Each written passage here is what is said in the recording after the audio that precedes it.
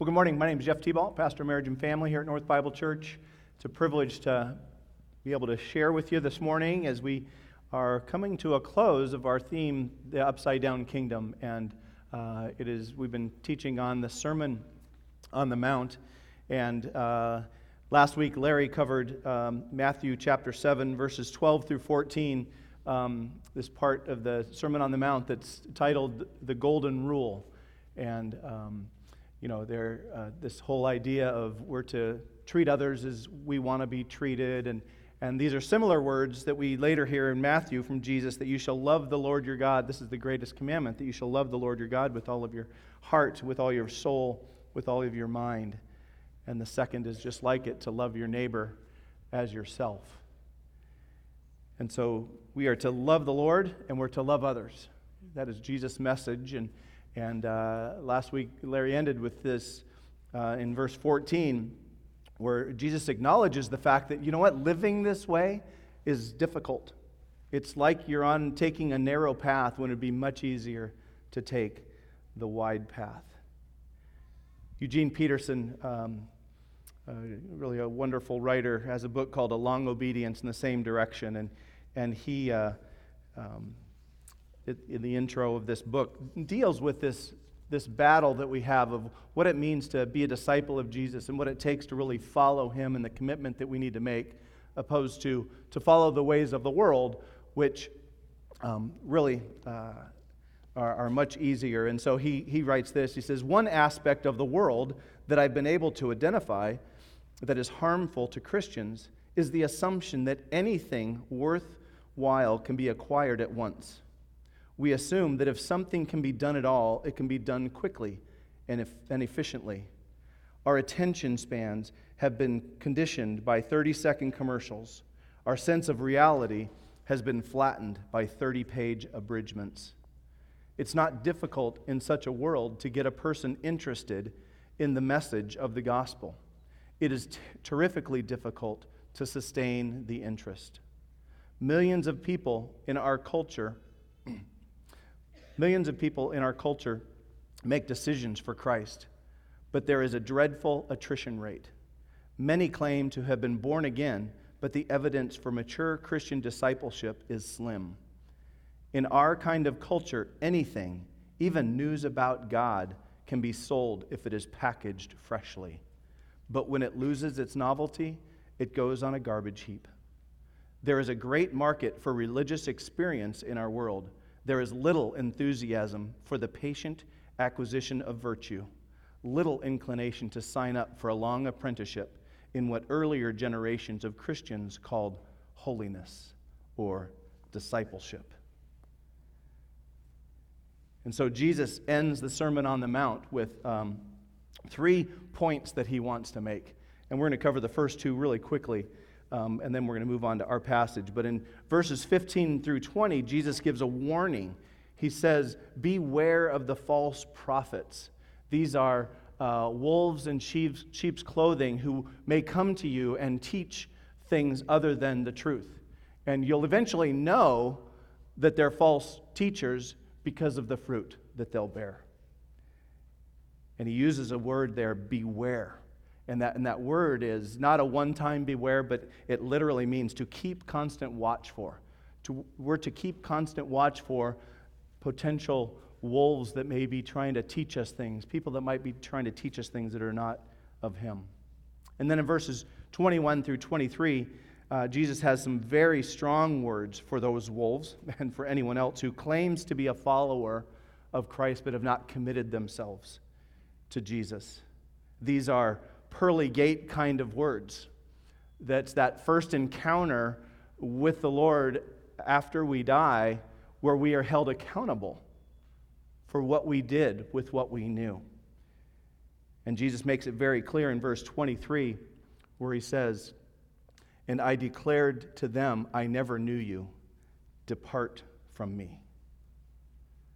So some very, very strong words. And then Jesus ends with this parable, the parable of 2 builders, a wise and a foolish builder, in chapter 7, verses 24 through 27. But let me pray for our time before we move along. Lord, we come to you this morning as we look at your word. Lord, this is a part of the Sermon on the Mount that has some pretty strong words to it. And Lord, I pray that your Spirit would interpret for us, Lord, for each one of us, that if this is a time when we need full understanding, then give understanding. If someone needs comfort, Lord, that you would use this passage to bring comfort. Lord, if someone has never really fully understood or made any kind of move, Lord, and what they understand as the gospel, Lord, I pray that would happen today, that there would be decisions made. Lord, we just lift this time to you and pray in Christ's name. Amen. So let's look at verses 24 through 27 of Matthew chapter 7.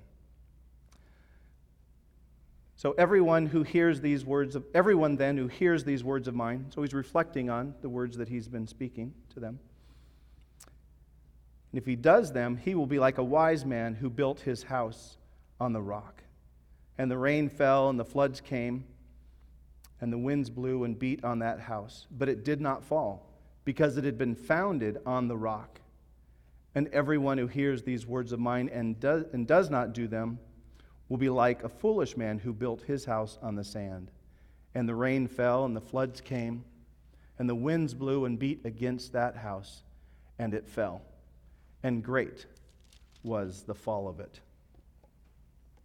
And so our passage today is about two builders who build two houses on two different foundations, who encounter one storm that ends up having two very different results. It's the tale of two builders where Jesus teaches the point of this is that the foundation on which we build. That's the issue here. And there are 3 points that we're to consider as we look at this passage. The first is, what are the similarities between these builders? And secondly, what are the differences? What are the contrasts of these builders? And then finally, what are the consequences based on their decisions? And so let's look at the similarities that both men heard the words of Jesus. As far as we know, they both heard the message of faith and repentance, and they had some understanding of the gospel and what it meant to follow him. And so both made a decision based on that. And secondly, both men built a house. Each person built a house based on their understanding. And this house in this parable is a picture of a life. And so this life is representative of their understanding of the gospel and what they're going to do with it. And each man built a life based on their response to the message of Jesus. He makes no mention here of the quality of the materials. This isn't like the 3 little pigs where one of them built his house with straw and the other built his house with sticks and the other with brick. That's not the point here. Both of these builders used the same materials as far as we know. The important thing in this parable is the foundation. And then both houses encounter a severe storm. As far as we can tell from the passage, it's the same storm. We can assume then that they were built in the general same area. They both had access to solid ground or sandy ground, and they both made their choice. But one did not determine the other's choice. And so the point of this parable is how people respond differently to the gospel, which is, as Paul writes in 1 Corinthians 15, 3 and 4, that Christ died for our sins in accordance with the Scriptures, that he was buried, and that he was raised on the 3rd day. That is the gospel. That is what we must believe in order to be saved. Salvation starts with faith in Jesus, but it also involves repentance of sin, a surrendering of our will, and a yielding to the lordship of Jesus Christ in our lives. And so both people hear the gospel and both build a house based on their response. But let's look at the differences. One man built his house on the sand, and this You've probably all been to the beach and built a sand castle, and the great thing about sand castles are you don't need much to do it because the sand is so easy to form. The bad side is, as soon as a wave hits, your sand castle is gone. Well, to build a house on that wouldn't have taken a lot of preparation. Just simply smooth out a little area of sand and you could begin building. There's no digging required, just level out the sand. And sand, as we know, is unstable. It's ever shifting. And it's always moving.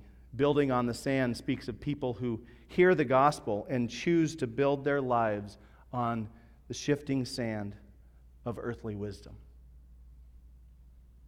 Building on the sand speaks of people who hear the gospel and reject it.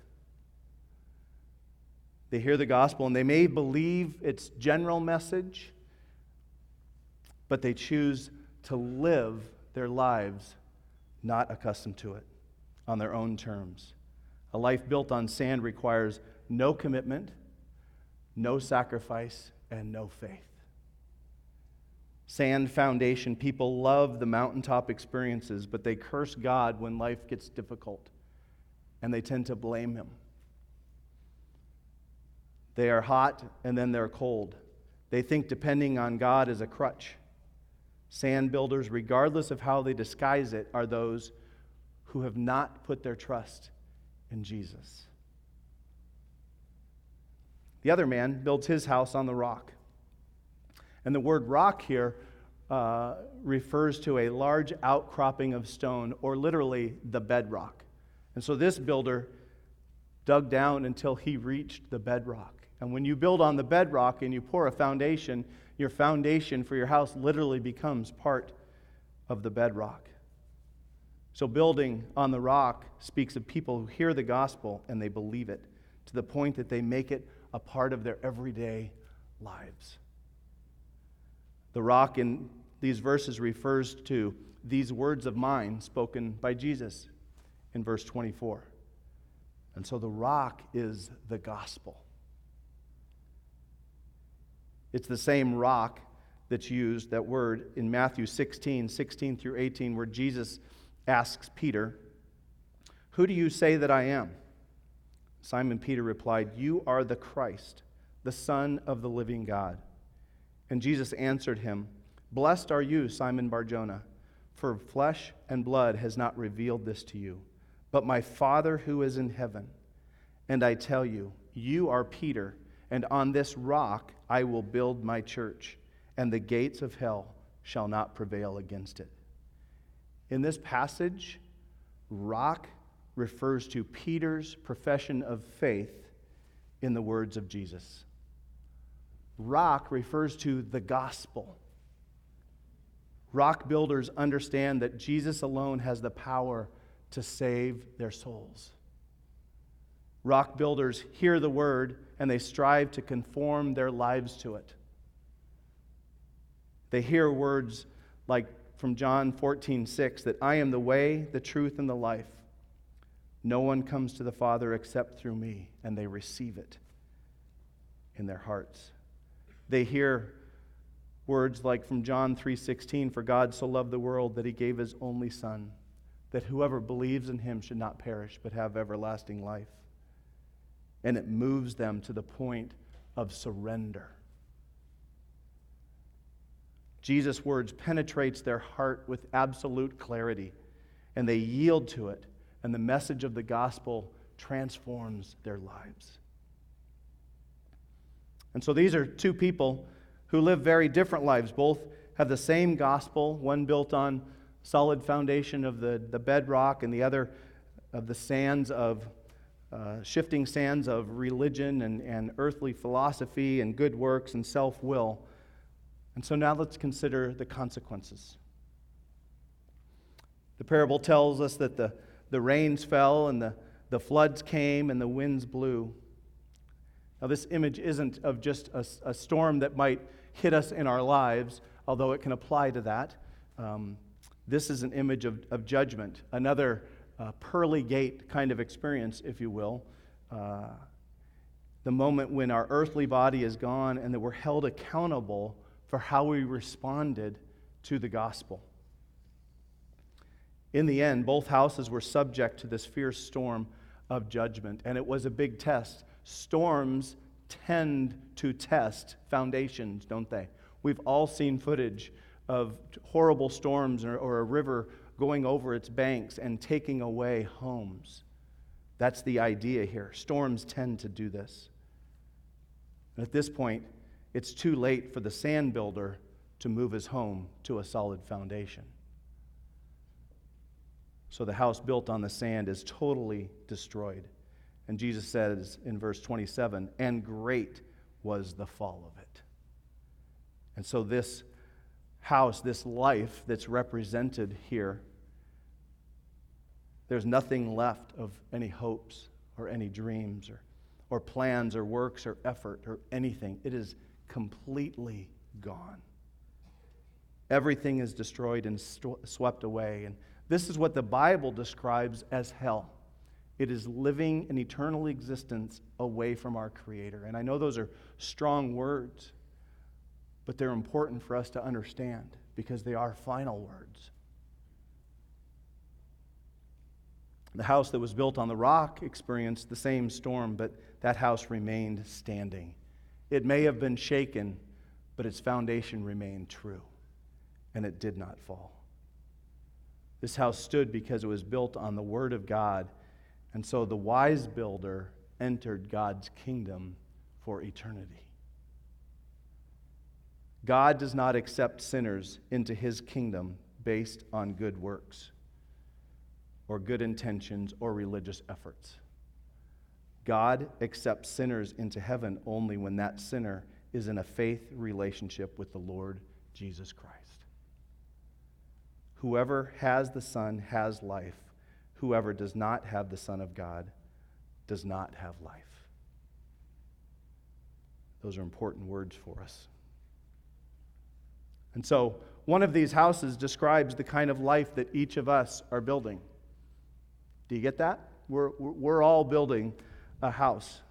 Who or what is the foundation of your life? Who or what are you building your life on today? Are you building your life on the solid rock of Jesus, or are you building your life on shifting sand, things that can be taken away? Do you know where you stand? And I wrote down some things here that I think are pretty typical for people to assume that they may be on solid ground but are not. You know, going to church does not necessarily mean that you've built your life on Jesus. Being raised in the church does not mean you're automatically in His kingdom. We can even live Christian principles without truly surrendering to Him. So whether you build your house on good intentions, earthly wisdom, human philosophies, atheism, or anything other than Jesus, when you stand before the Lord, His response will be the same as it was in verse 23. I never knew you. Depart from me. But if you confess with your mouth that Jesus is Lord and believe in your heart that Jesus raised Him from the dead, you will be saved. And so if you're here this morning and you're building your house on the wrong foundation, you know what? You can make a change today. That can happen today. And some of you may be here and just feel like, one, you never surrendered your life to Jesus, and you've got your reasons why. And you may just feel like you're just not good enough. Maybe you feel like you can't be good enough to earn God's love. And that's not what it's about. You may be here today and just feel like your life is in shambles. You may be here today and your house needs a lot of repair. And you kind of don't want to deal with it. You might be experiencing a lot of brokenness, and maybe you've done things that you're ashamed of, and you just can't imagine that God would want a fixer-upper like you. Well, you know what? You're right. I don't know everything about you, but I do know a lot about Him.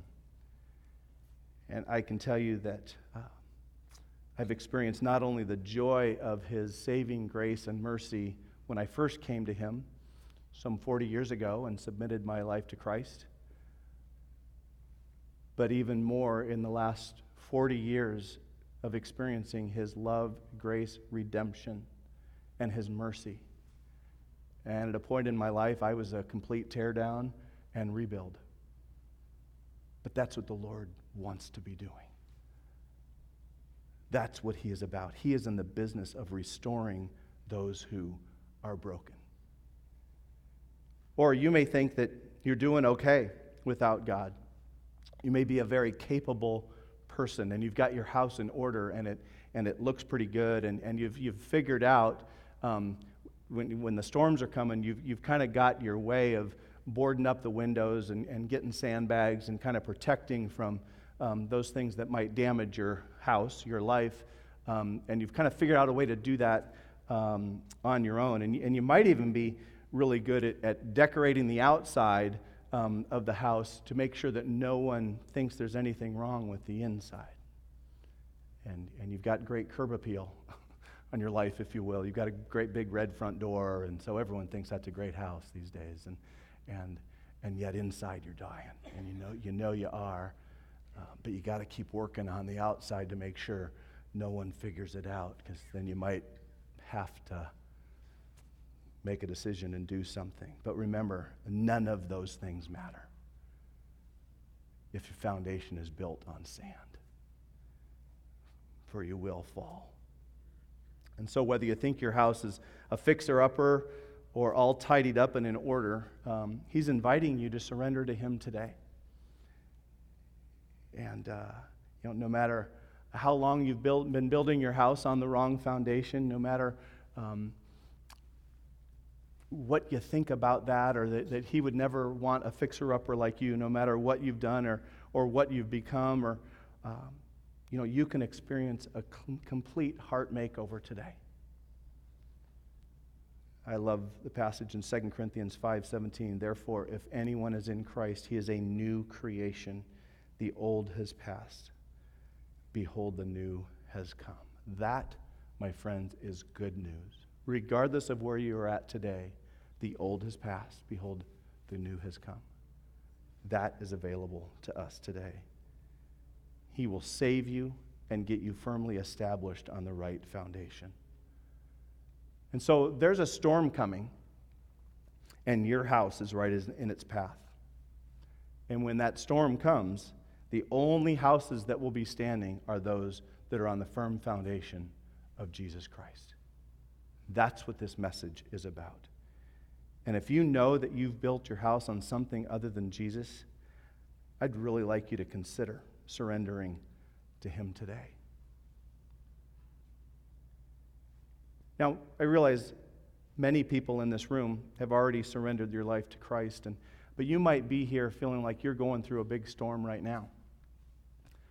You might be dealing with some stuff personally or with your family, and you may feel like you're in the middle of a storm and that your house is being shaken.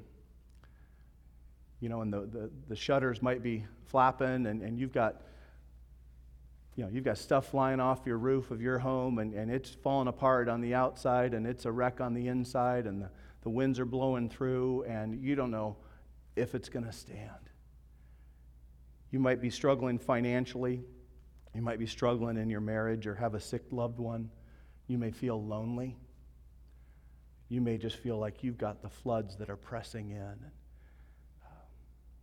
I've been spending some time with a good friend of mine that I've known for 20 years, and the entire time that I've known him, he's been dealing with brain cancer, and the last 6 months he's really gone downhill. And so I try and spend parts of my Friday with him, and his name is Rod, and he's in a wheelchair, he's in a home, and really can't talk. And so my time with Rod is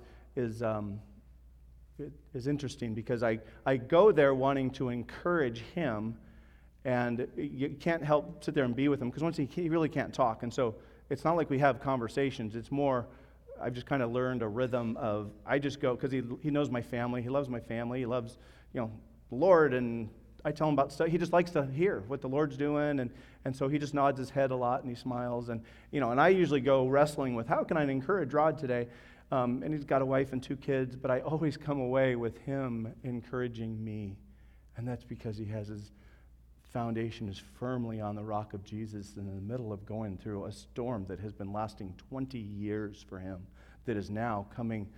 At some point, this will take his life, but yet he is standing firm on the Lord, and he encourages me. And I have another friend that a couple weeks ago had to have a really, really difficult meeting with, and he and his wife have years of absolute mess going on, and that all came to light a couple weeks ago, and so I had to sit with him and to basically say, I know everything, there's no hiding it, and change is going to happen, and we're going to make that happen, and you can either do it willfully or not willfully, but you will eventually make a choice here. And it's now been 2 weeks of the Lord slowly bringing some restoration to his wife's heart and to the kids and to him, and he's in full agreement now, and just watching, because they are firmly planted in the Lord, but yet the Lord is now doing some restoration, and they are recognizing that, and they're leaning into that now, and it's because of the firm foundation of Christ. And so this passage, and many others, assures us that as we encounter storms, and yes, we may be shaken, but if we are firmly planted in Christ, we will not be taken. The Lord will sustain us. And in fact, not only will the Lord use that, but he will use it as a blessing to others. And so regardless of the storm that we're going through, not only will he help us go through it, but he will use that to strengthen us. So we can be encouraged by that